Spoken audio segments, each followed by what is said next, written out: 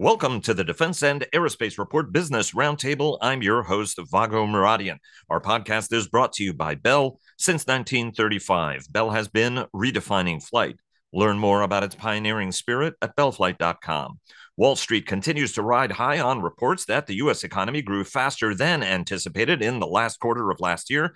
Boeing CEO appears on Capitol Hill as Washington's own Senator Maria Cantwell announces hearings as Alaska and United Airlines chief executives blast the jet maker. NATO orders $1.2 billion in new artillery shells as hopes for more aid from America to Ukraine continue to dim. As the U.S. Navy Secretary suggests Britain needs a bigger military, UK Defense Secretary Grant Shapps argues for more ships, as the Chief of the General Staff says it's time to consider conscription.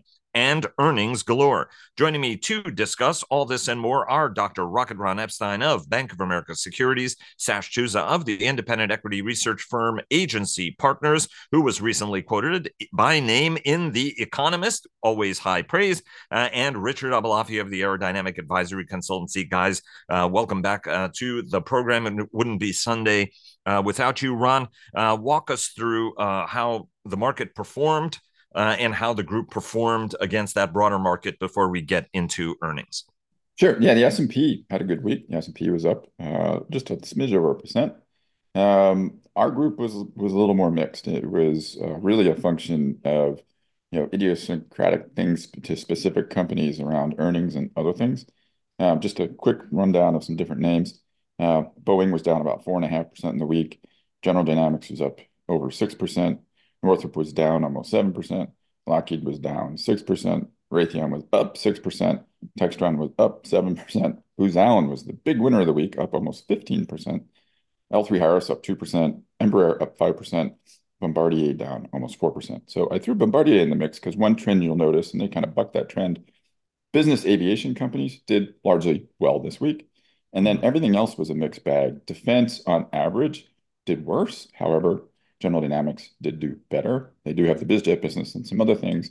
When we walk through earnings, we'll talk about it. The 10-year yield, it was up a little bit, about 4.2%. So that's trending a little bit higher. Oil prices went up a little bit. WTI was 78. And I'll give you one guess where Brent was, $5 higher at 83. And one of the big things this week was the 4Q GDP number that came out at 3.3%, Right. which was well ahead of what people were looking for, which gives more support to the idea, we really might have a soft landing. So all in all, I think it was a good week for the market and a very, very volatile week for the A&D sector. I love that little bit of insider WTI Brent, right? Like the $5 spread thing. So that was nicely done. Okay, so you did a great job straddling this, Ron. Sort of walk us through the earnings on a little bit more granular basis, right? I mean, Northrop did take some charges. They're working on a lot of complex programs. B-21, which obviously is picking up pace, but ground-based strategic deterrent is over budget, and we've talked about it being in non-McCurdy territory. Walk us through earnings across the group and what they tell us about what it is we should be expecting. Yeah, I mean, it really was a kind of a mixed bag. When you look at the two largest defense contractors, pure play defense contractors with Northrop and Lockheed, they each had company specific things. Northrop took a big charge on the first LRIP of B-21. It was larger than anybody thought, with over $1.5 billion. And I know that was bigger than what the market was expecting, and that weighed heavy on the shares. Lockheed Martin is still having delays with the Tech Refresh 3 on F-35. That weighed on those shares. Raytheon Technologies had all in all a good quarter, good aftermarket numbers. Kind of as expected, aftermarket for commercial aerospace is going to be good. Was good. They printed good numbers, and it seems like they do have their hands around this powdered metal issue in the GTF. It's early days. Things could still go wrong, but it seems like they really have kind of framed that well. Textron had bumper numbers really driven by across their entire business, but the business jet numbers were strong. And I think of everything that kind of happened this week, going into this, there was a growing camp on Wall Street that was becoming very bearish on business aviation, and it just turns out this is not the case. Business aviation is just kind of normalizing back to a growth trajectory that it was on before COVID.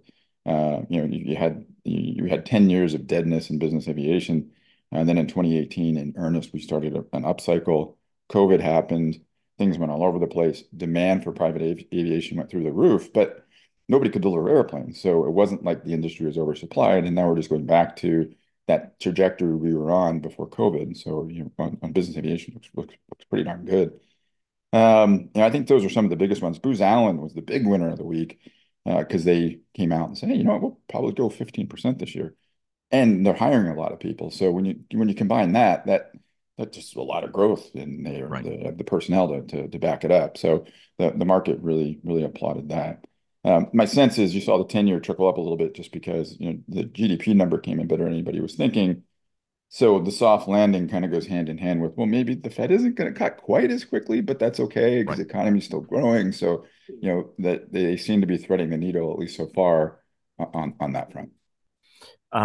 Normally we would have Sash go, but I'm going to let Richard take a bite at this, obviously because of the Northrop news. So Sash, don't take that the wrong way. We'll get to you in a minute. But Richard, your take on at least on the aviation side of some of these numbers, especially on the defense side, and then maybe later if you can talk about business aviation, it gives something for Sash to sink his teeth into as well. Go ahead.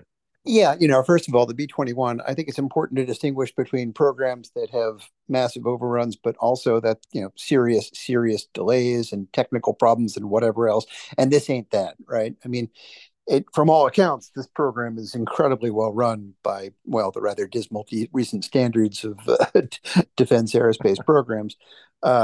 It seems to be going very nicely indeed with the recent second flight. So what you have here is a simple question of inflation versus a contract mechanism that's not at all friendly to inflation, because a lot of people signed contracts at a time where inflation was a distant memory from the Paul Volcker era of the late 70s, early 80s. Obviously, the result is, the billion and a half possible losses, write off, but also, that not necessarily all lost, just a write off.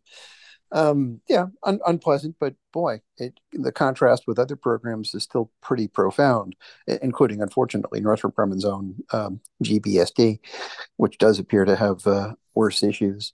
So I don't think this really reads anything. There's much to read into this, and of course, beyond that LRIP batch, it sounds like things transition to a more profitable. It's not like a T7 or KC-46 where an awful lot of the program just stays in money losing territory, possibly forever. So not a terribly big deal. On the business jet front, of course, yeah, things are normalizing. That's exactly it. We've had these sort of crazy mood swings. Oh my God, can't get enough now. Oh my God, things are falling, and it's sort of been all over the place, but things are normalizing.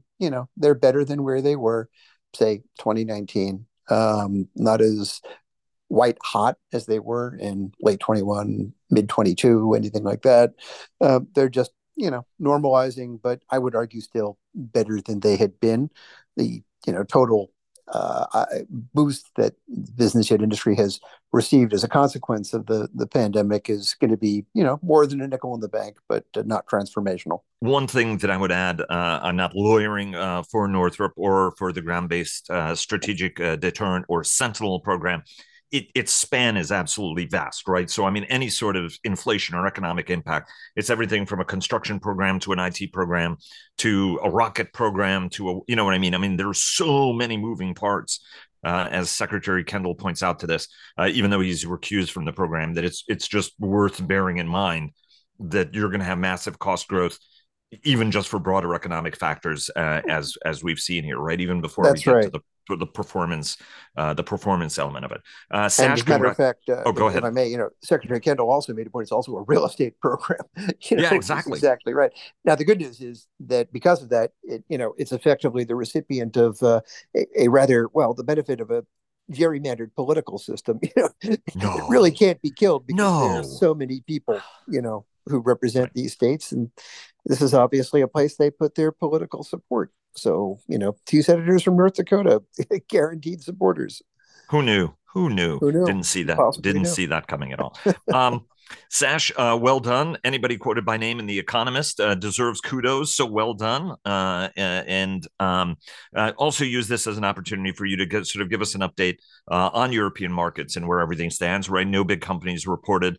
And what do you make of some of the business jet numbers and your estimates and what they mean for Dassault, given that's an important part of the company's business base, as we saw from some of their numbers recently? Yeah, well, thank you. I haven't even seen the Economist quote yet, so it'd be nice to send me a copy sometime. Yeah. Look, European markets actually were flat as a pancake last week, but there was a lot of noise at the stock level.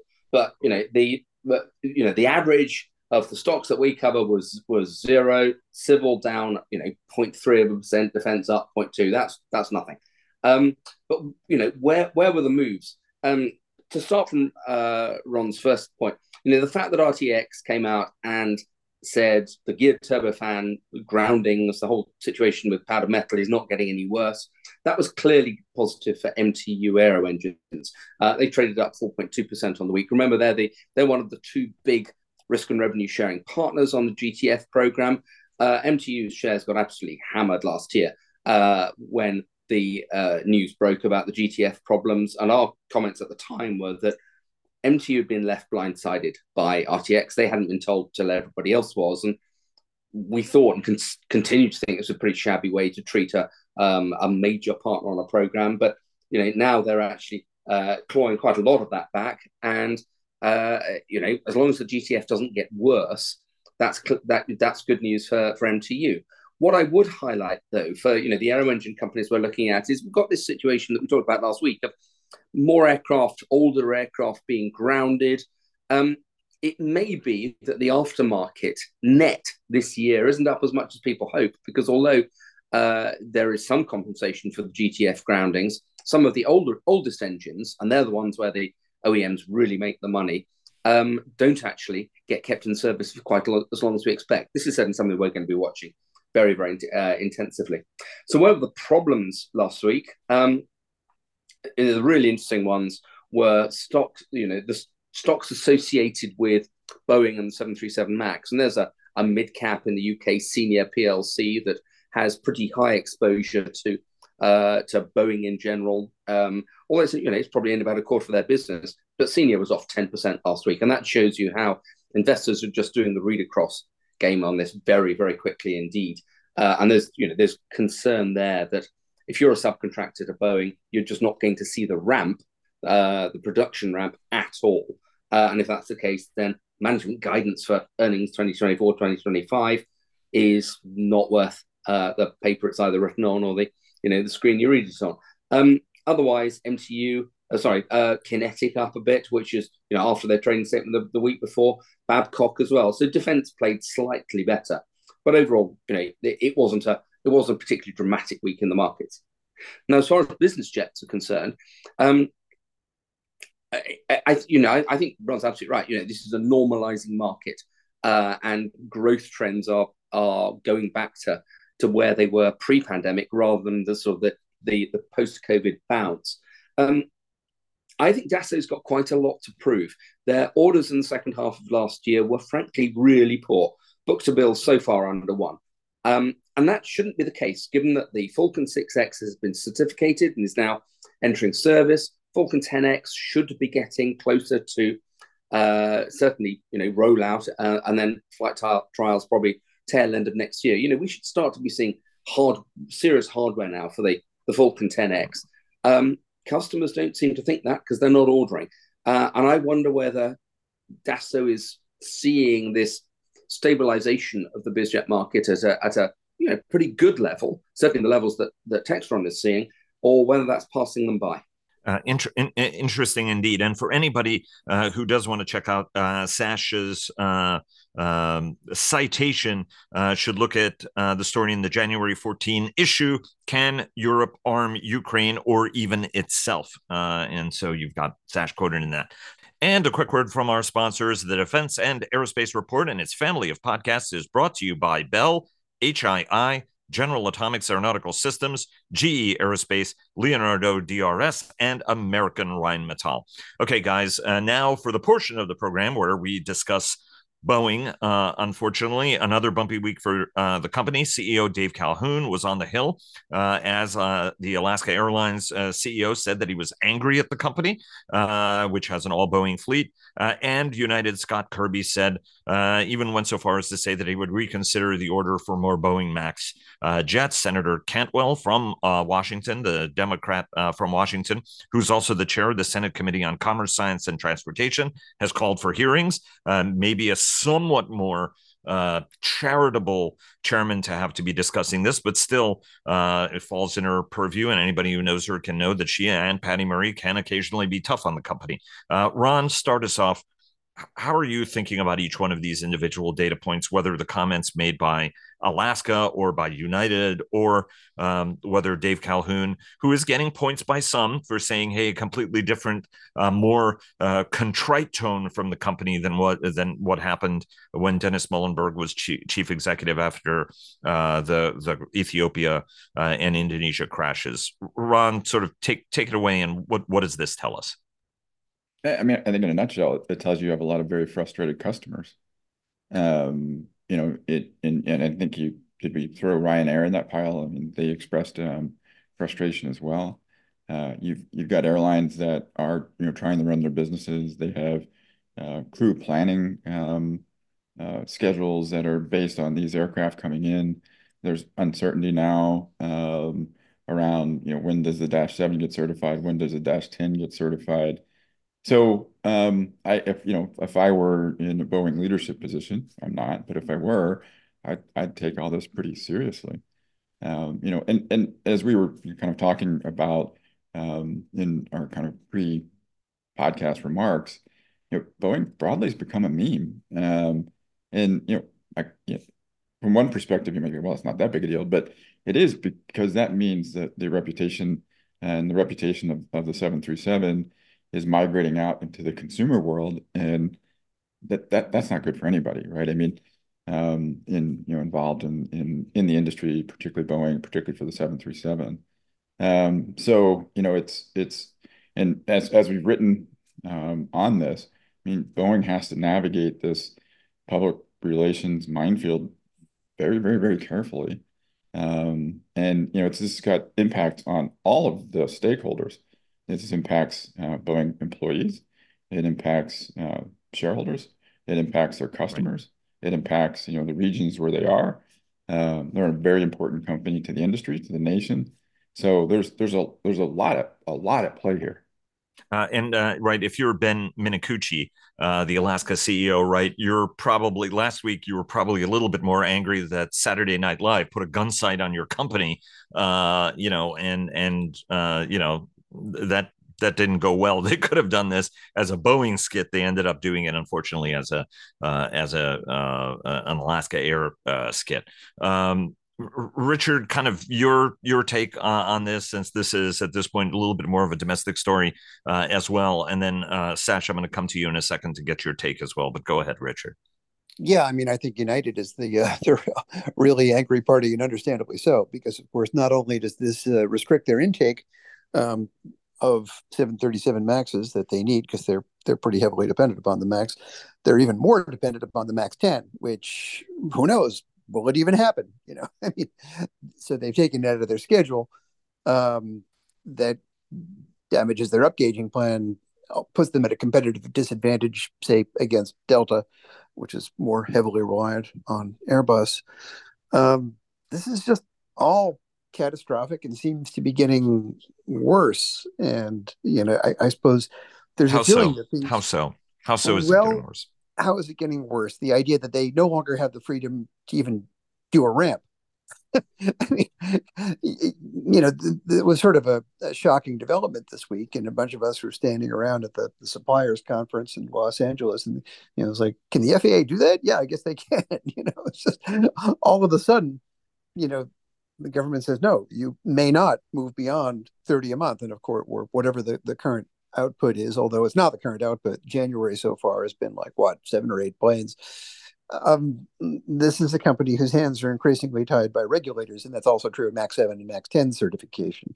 This ain't working. This just isn't working at all. And that whole memification that Ron talks about, that's exactly right. I've been saying for years that, oh, people don't care about the equipment they fly on when they book a ticket, and that's historically true until it isn't. And I got to say, I think I was asked by a couple of reporters this week, would you fly on a Max? And I had to think about it. I said, yes, I trust the regulators to do their job, but I had to think about it for the first time. And I think this is becoming an extremely serious issue. But how are things getting worse? Just everything over the past couple of years, now culminating in this series of horrible events. Meanwhile, every other managerial move from abolishing the strategy department to absolutely putting the world on notice that they should order an Airbus jet because Boeing won't be doing anything new in the middle market. That produced an astonishing good year for Airbus in the middle market last year. I mean, everything about this. So the big mystery that I think is increasingly obvious is the failure maybe just at the top. Boeing still has really good people, some really good jets, some really good technologies. It's just at the top, it's run by people who are grotesquely unqualified.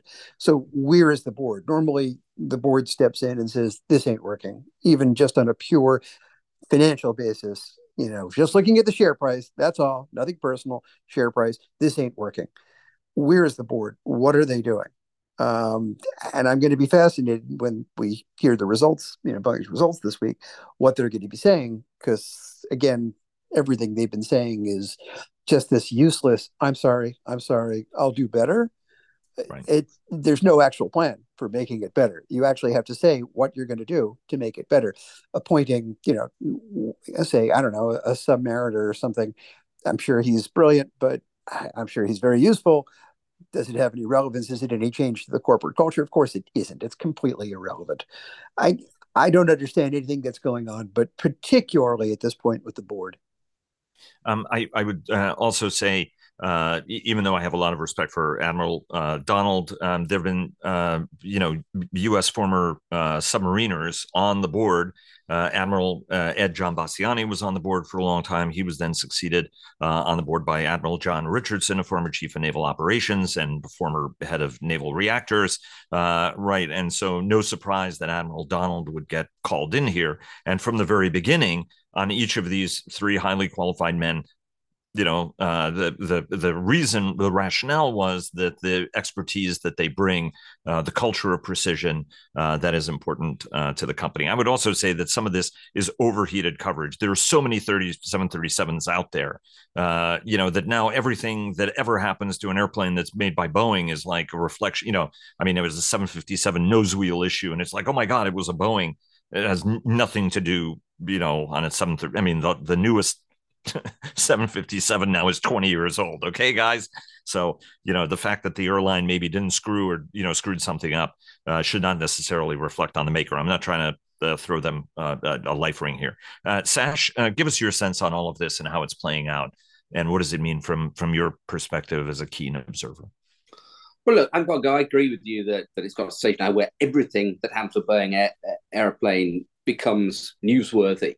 But that's the problem, isn't it? Boeing as a meme damages the company. It damages how investors look at it. It damages how customers look at flying on a Boeing aircraft. So they make choices, but maybe not very much, but at the margin, they make choices to fly on different aircraft.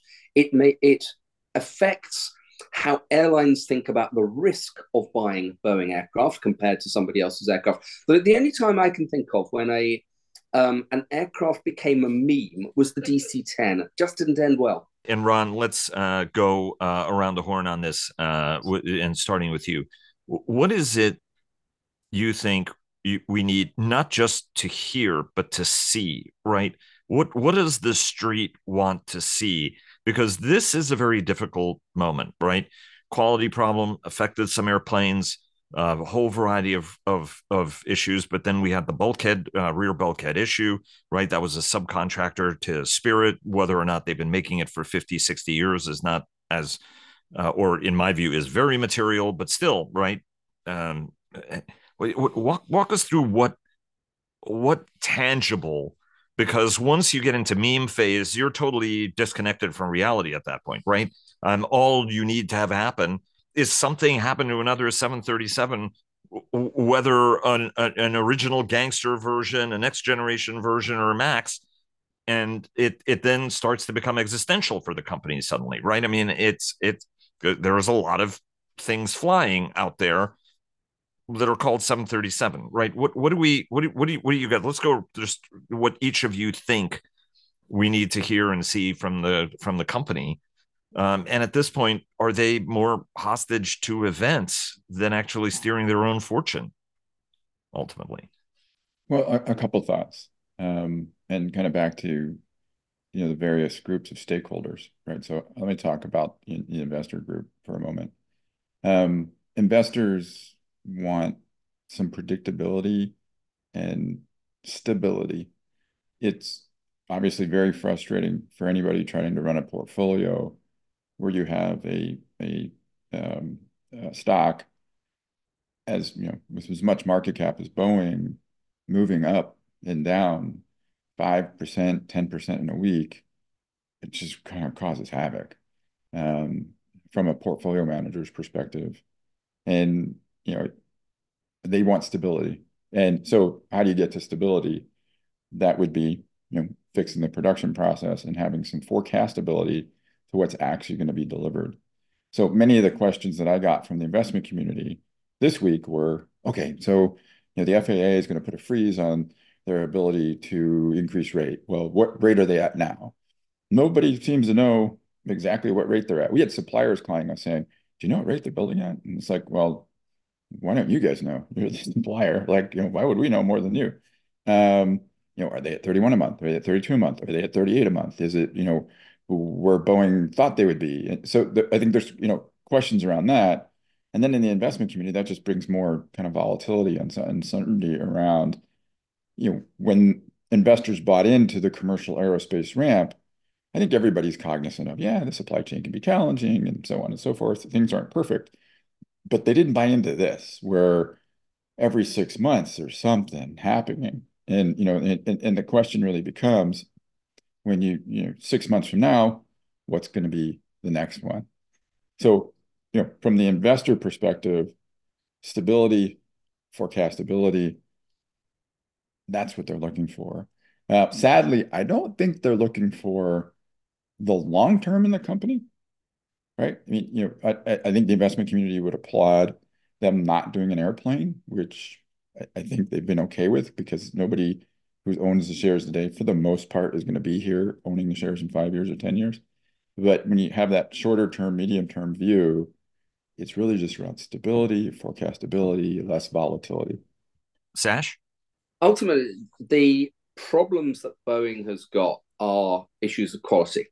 The dirty secret of the ramp of production that's been going on for the last nearly 2 years, but actually was going on before that, before the pandemic, as Boeing and Airbus raced to get production higher and deliveries higher. The dirty secret of that was that they did that by delivering aircraft, both companies, that had an increasing number of faults. And when these are, when the delivery is signed off by the customer, it's accompanied by a list of faults that will be rectified thereafter. But after the the aircraft's been paid for, and they can book it in their quarterly results and so forth. And if you talk to some of the leasing companies, they just say that, and this was even before the pandemic, the number of pages of faults on production aircraft had gone up from generally 1 page of faults up to, in some cases, 10 pages of faults. But they were prepared to do that because they needed capacity, they needed lift, and Boeing and Airbus could rectify those faults pretty quickly once they were signed off. Some of them would just be niggles. Not all, but most of them would be. But once you get into a culture where you deliver aircraft and you get them signed off with faults, with traveled work, that is something that has gone very, very badly wrong with the production system of any company that does that. And that's the symptom of what's gone wrong. And so, to focus with Boeing for the moment, what I would want to see is two things. One, that a committee, a slate of major airlines who are 737 MAX customers do some sort of declaration every quarter about the number of faults on average that they are accepting aircraft with, and we can see that decline quarter by quarter by quarter. But I think it's really up to the customers now to start marking Boeing's homework for it, rather than Boeing marking its own homework, and saying publicly if things are getting better, and saying publicly if things aren't, because that will put the maximum pressure on Boeing as a company and the Boeing management in particular. And if we can see that the quality is improving because the airlines are telling us the quality is improving, that will be incredibly positive for how ultimately all of the stakeholders view the Boeing company. The flip side of this is I think they've got to stop giving financial guidance, because that's part of the problem. Management focuses too much on financial guidance because that's what they perceive their shareholders to want, and therefore they're not focusing on the day job, and they are letting quality slip. I think if they made a statement, we're just not going to give guidance for 2024, it will be what it will be, but we are going to sort out quality, that would send a real shock to investors, but I think it would send an incredibly healthy message. That's my prescription. Richard, your sense? Yeah, I mean, I think that's exactly right. That's what they need to do. Look, we'll fix this. You can trust us in the long run. We're a safe place to park your cash. This is an execution story, not a cash flow story. We do not think in terms of finance. We are guilty as sin of thinking purely in terms of finance. We should be thinking about our people. We should be thinking about our processes and building things in a safe and consistent way. And we should be restoring our suppliers back to health, because clearly we've done terrible things to them over the past decade. I think Boeing simply needs to change everything. Will we hear that from management on Wednesday? I sincerely doubt it. But that's exactly what they need to say. Do you think the FAA is regarded as the important neutral arbiter that everybody expects of it, right? I mean, some questions about whether or not they've been too close to Boeing. I mean, what's your sense on that? I think they're under a great deal of scrutiny. I mean, and having survived, international certification reciprocity survived miraculously over the past few years. I just hope that this streak of good fortune continues. But obviously, they're under a great deal of pressure, both from international partners, from customers, and of course from politicians. Enormous pressure. And as a consequence, they have no choice but to be more stringent. And I hope we see that, because the system needs it, frankly. Now, obviously, putting a damper on production at current levels is, the only correct move they can make. But I expect to see more. And when it comes to Max 7 and Max 10 certification, exemptions and whatever, I expect they're going to have a pretty hard line on that, because, their reputation is very much under the gun right now. And a reminder for our audience to check out our award-winning weekly podcasts, Cavas Chips, hosted by our very own Chris Cavas and Chris Cervello, and sponsored by HII and GE Aerospace, who clear the fog on naval and maritime matters. The Downlink with Laura Winter, who takes a thoughtful look at all things space, and our Air Power podcast, sponsored by GE Aerospace, that I co-host with our own JJ Gertler.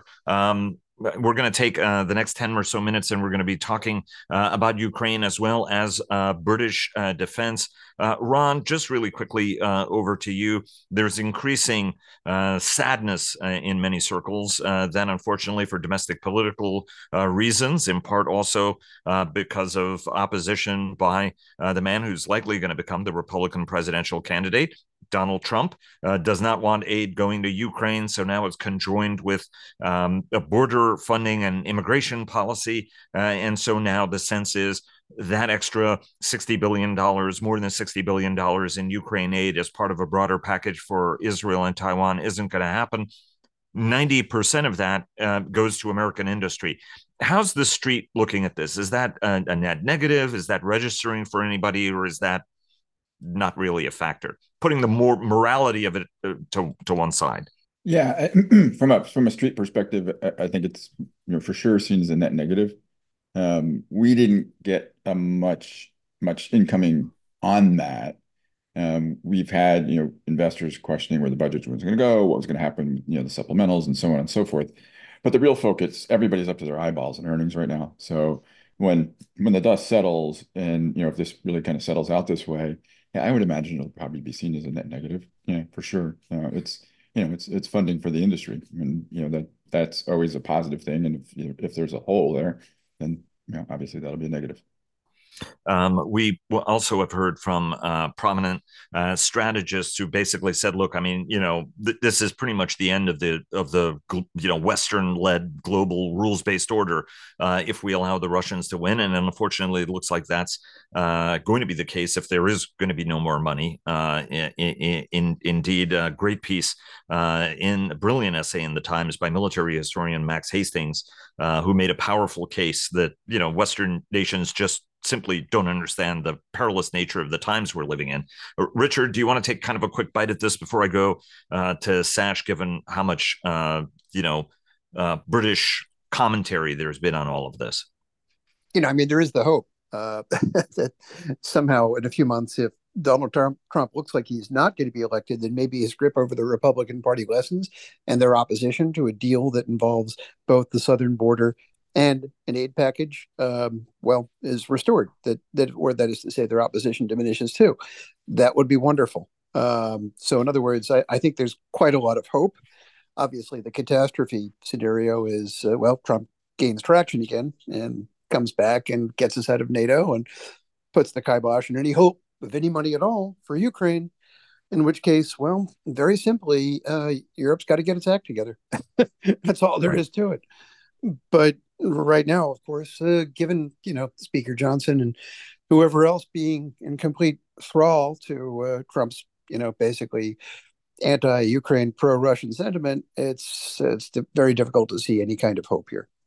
And right on the Washington podcast, we discussed this often, that the specific issue is the efforts that Trump is making behind the scenes on border, and that we have to hang firm and hang tough on the border. And we've heard from the minority leader, Mitch McConnell, why would we strike a deal? Our whole goal is to try to hurt Joe Biden, right? So why resolve this issue rather than beat him over the head with? So, I mean, there's a lot of domestic politics to this. Sash, from your standpoint as somebody who's observing this, right? I mean, we have a NATO. I want to break this up into two things. First, get your sense on the NATO $1.2 billion artillery round competition. It's not designed to go directly to Ukraine, rather fill the stocks for NATO members who are giving aid to the Ukrainians. This is, you were quoted in the Economist piece on this. Can Europe pick up any of the slack that the United States doesn't fill and do it in really short order, lest the Ukrainians actually end up losing this, which increasingly looks to be the case because the sheer weight of Russian industrial production and what they're getting from North Korea and Iran, as well as the help they're getting from China on digi-drones and the whole like. What's your sense? Can Europe change the vector here at all if the United States doesn't pony up? Probably not. I mean, I don't. You said quickly, and that's what Europe can't do. Europe can't do quick, partly because there are elections and Europe is politically, well, at least politically slow. I mean, it may not be politically as fragmented as you think, but Europe is very, very politically slow to act. Can Europe do it eventually? Possibly. Does Europe need to be able to do it? Definitely. And some of the thinking, but in my view, nowhere near enough in European governments at the moment, is a oh gosh moment of President Trump might come in which case we're going to have to do it alone. Are we, Europe, in its very, very broadest sense, going to be able to do it alone fast enough? I very much doubt it. But if you want to see Europe come together and start doing defence more seriously than it's done, at least for 30 years and probably for 50 years, the catalyst is occurring at the moment.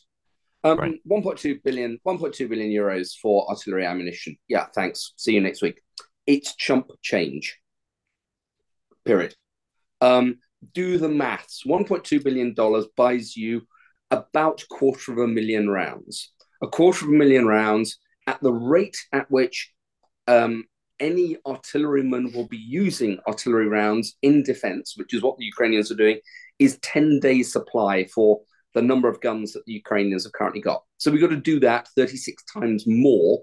We, Europe, and if the US are still playing, but you're not, 36 times more this year just to keep the Ukrainians surviving. That's the brutal maths of it. So $1 billion doesn't buy you a lot of bang. Not in a peer war like this. So let's take a step back at the moment. What can Europe produce? Before this conflict started, Europe had capacity of under 500,000 rounds a year, and that's produced from there's about 7 major countries in Europe that produce artillery, maybe 8, 9 and at a push, but most of which have had capacities pre-war of a few tens of thousands per year. They're ramping up, and the tooling is almost certainly there, but it's quite hard to recruit people to actually work in an artillery plant. Most of them are in difficult, inconvenient places. It's not the most exciting job to do, and it's very hard to recruit people back to the defense industry when the defense industry has been in a downturn for 30 plus years. So, companies that I talk to are saying recruiting is tough. Whether you want to make tanks or shells, it's not easy to get people back into the industry again. But here's the good news. With all that tooling, and the tooling doesn't change over decades, you are forging or casting a shell, you're machining it, you're adding a drive band, you're then doing pack and fill and putting a fuse on. That's been the way that artillery has been produced for 100 years now. The precision has got better, thankfully. The effect has got better, but that's how these things are produced. The capacity that Europe has got is about 1.2 million rounds a year. And 2025, 2026, 2027, if governments started spending now, that's a big if, then you can probably double that. But it takes governments to realize that things are serious, that they have to place orders now. They have to place orders such that companies feel confident to expand the capacity. And, then the flywheel starts to pick up a bit of speed. Right. Let me take you. We've got about 2 minutes left, and I want to get your sense on this. U.S. Navy Secretary Carlos del Toro made an observation that was seen as a criticism that Britain could use a bigger military. UK Defense Secretary Grant Shapps last week said the Royal Navy needed more ships. And then we heard from the Chief of the British Army, General Sir Patrick Saunders, who made the case that national conscription would be necessary for us to have enough troops in a capacity to use them, God forbid, if you needed them. And then there was that brilliant piece by Max Hastings that basically said, look, Britain's military has been is a hollowed shell. And I'm getting this almost exactly right, that frightens enemies no more than it impresses our friends, right? Brutal if candid, and says, that the Western governments have been deluding themselves for a long time and are effectively sleepwalking into conflict, given the magnitude of the nature of this. I mean, Sash, is it worse to issue a rallying cry for action and not funding it, or simply not doing anything? I mean, at what point does any of this have to change? Does a Trump election change it? Or are we going to be in a position where people are going to look at this and say, look, this is just not a big deal, especially once Ukraine loses and we can convince ourselves they didn't have a shot anyway, right? Let's get back to peaceful coexistence. I rather hope it doesn't get to that, but that has to be one of the options, and it's not a wild option either. I think the Trump election will have quite a shocking effect for some European countries, because certainly in the last presidency, he focused on European countries that did not spend enough on defense. One of the problems that the UK has got is that the UK, by the NATO metric, you should spend 2% of your GDP on defense, and of your defense spending, 20% should be equipment. By that metric, the UK gets a tick in the box, gets a tick in both boxes. What that shows is that the metric is an incredibly poor way of assessing the efficacy of military spending. So 2 people have spoken this week: Grant Shapps, Defence Secretary, Sir Patrick Saunders, Chief of the General Staff. I would tell our listeners, listen to Sir Patrick Saunders. He's a professional. He's done this all his life. He's got nothing to be worried about because he's retiring in 6 months. He's therefore telling the truth. Grant Shapps is a poll. He won't be, he may be around in a year, but we've got an election between now and then. But his job is to hold the fort. And his subject matter expertise is less than almost anybody listening to this podcast because he's been doing the job for a couple of months. And all he's doing is saying, he's being told, don't rock the boat. Listen to Sir Patrick Sanders. I criticise Sir Patrick Sanders because what he's saying is everything that the regular army in Britain has done for the last 30 years was wrong, and we shouldn't have hollowed out our reserve. The regular army hollowed out the reserve that he now wants to rebuild. But good for him, he recognises that we need to build or rebuild depth, and that's going to be a huge job. And he dares mention the word conscription, which is, that's the third rail in actually politics of most Western nations. I would say, not just the UK. Right. Fantastic. He's getting the subject starting to be debated. And what's good about this is this now forces the next government to actually consider that in their defence review. And I think that is going to be absolutely, fundamental to how the UK thinks about it. But the fact that we're thinking about the next government and the next defence review, 18 months away, there's no sense of urgency because all the politicians are focusing on the election and there are no votes in defence. It's really depressing. It is indeed, and it's also very dangerous. Again, I commend the audience to check out Sir Max's piece. Weakened West is sleepwalking towards a new era of conflict, and he does a tremendous job making that historical case that the people in 1914, when they knew better. They knew a crisis was coming. They didn't make the right kinds of investment in order to deter conflict. And we've deluded ourselves that we can somehow reason with Chinese and Russians, indeed Iranians, as well as North Koreans. Richard, and just remind our listeners, Max Hastings' article is in the London Times. Yes, indeed. Guys, that's all the time we have for this week. But Ron, I think you had one residual point you wanted to make on Boeing before we go. Go ahead. Yeah, I mean, a point I want to raise, and this is Ron's view as opposed to kind of the investor view, which I highlighted before. What's Boeing got to do? I mean, they got to fix the production system. How do they do that? They got to work closely with their workforce, and re-energize the workforce and make it a comfortable environment to kind of get that feedback. Management's got to be present for that to happen. And these are probably two less popular points, and we've been hammering this home for a long time on this podcast, but they got to launch a new airplane. I think that's critical to the culture for all kinds of reasons we've discussed. And this would probably be the most controversial point. Put someone from labor on the board, because I think they can bring insights to the board that the board is missing today. I think that's good advice, and frankly would have held the company in good stead, I think, over a long period of time and avoided some challenges, or at least listen to the company's engineers a little bit more closely as well, unfortunately. Guys, thanks very much. Terrific program as usual. Have a great, what's left of the weekend, a great week, and look forward to having you back on again next week. And thanks to all of you for spending time with us. Have a great day, and we'll see you again tomorrow for the Look Ahead program. Until then, have a great day.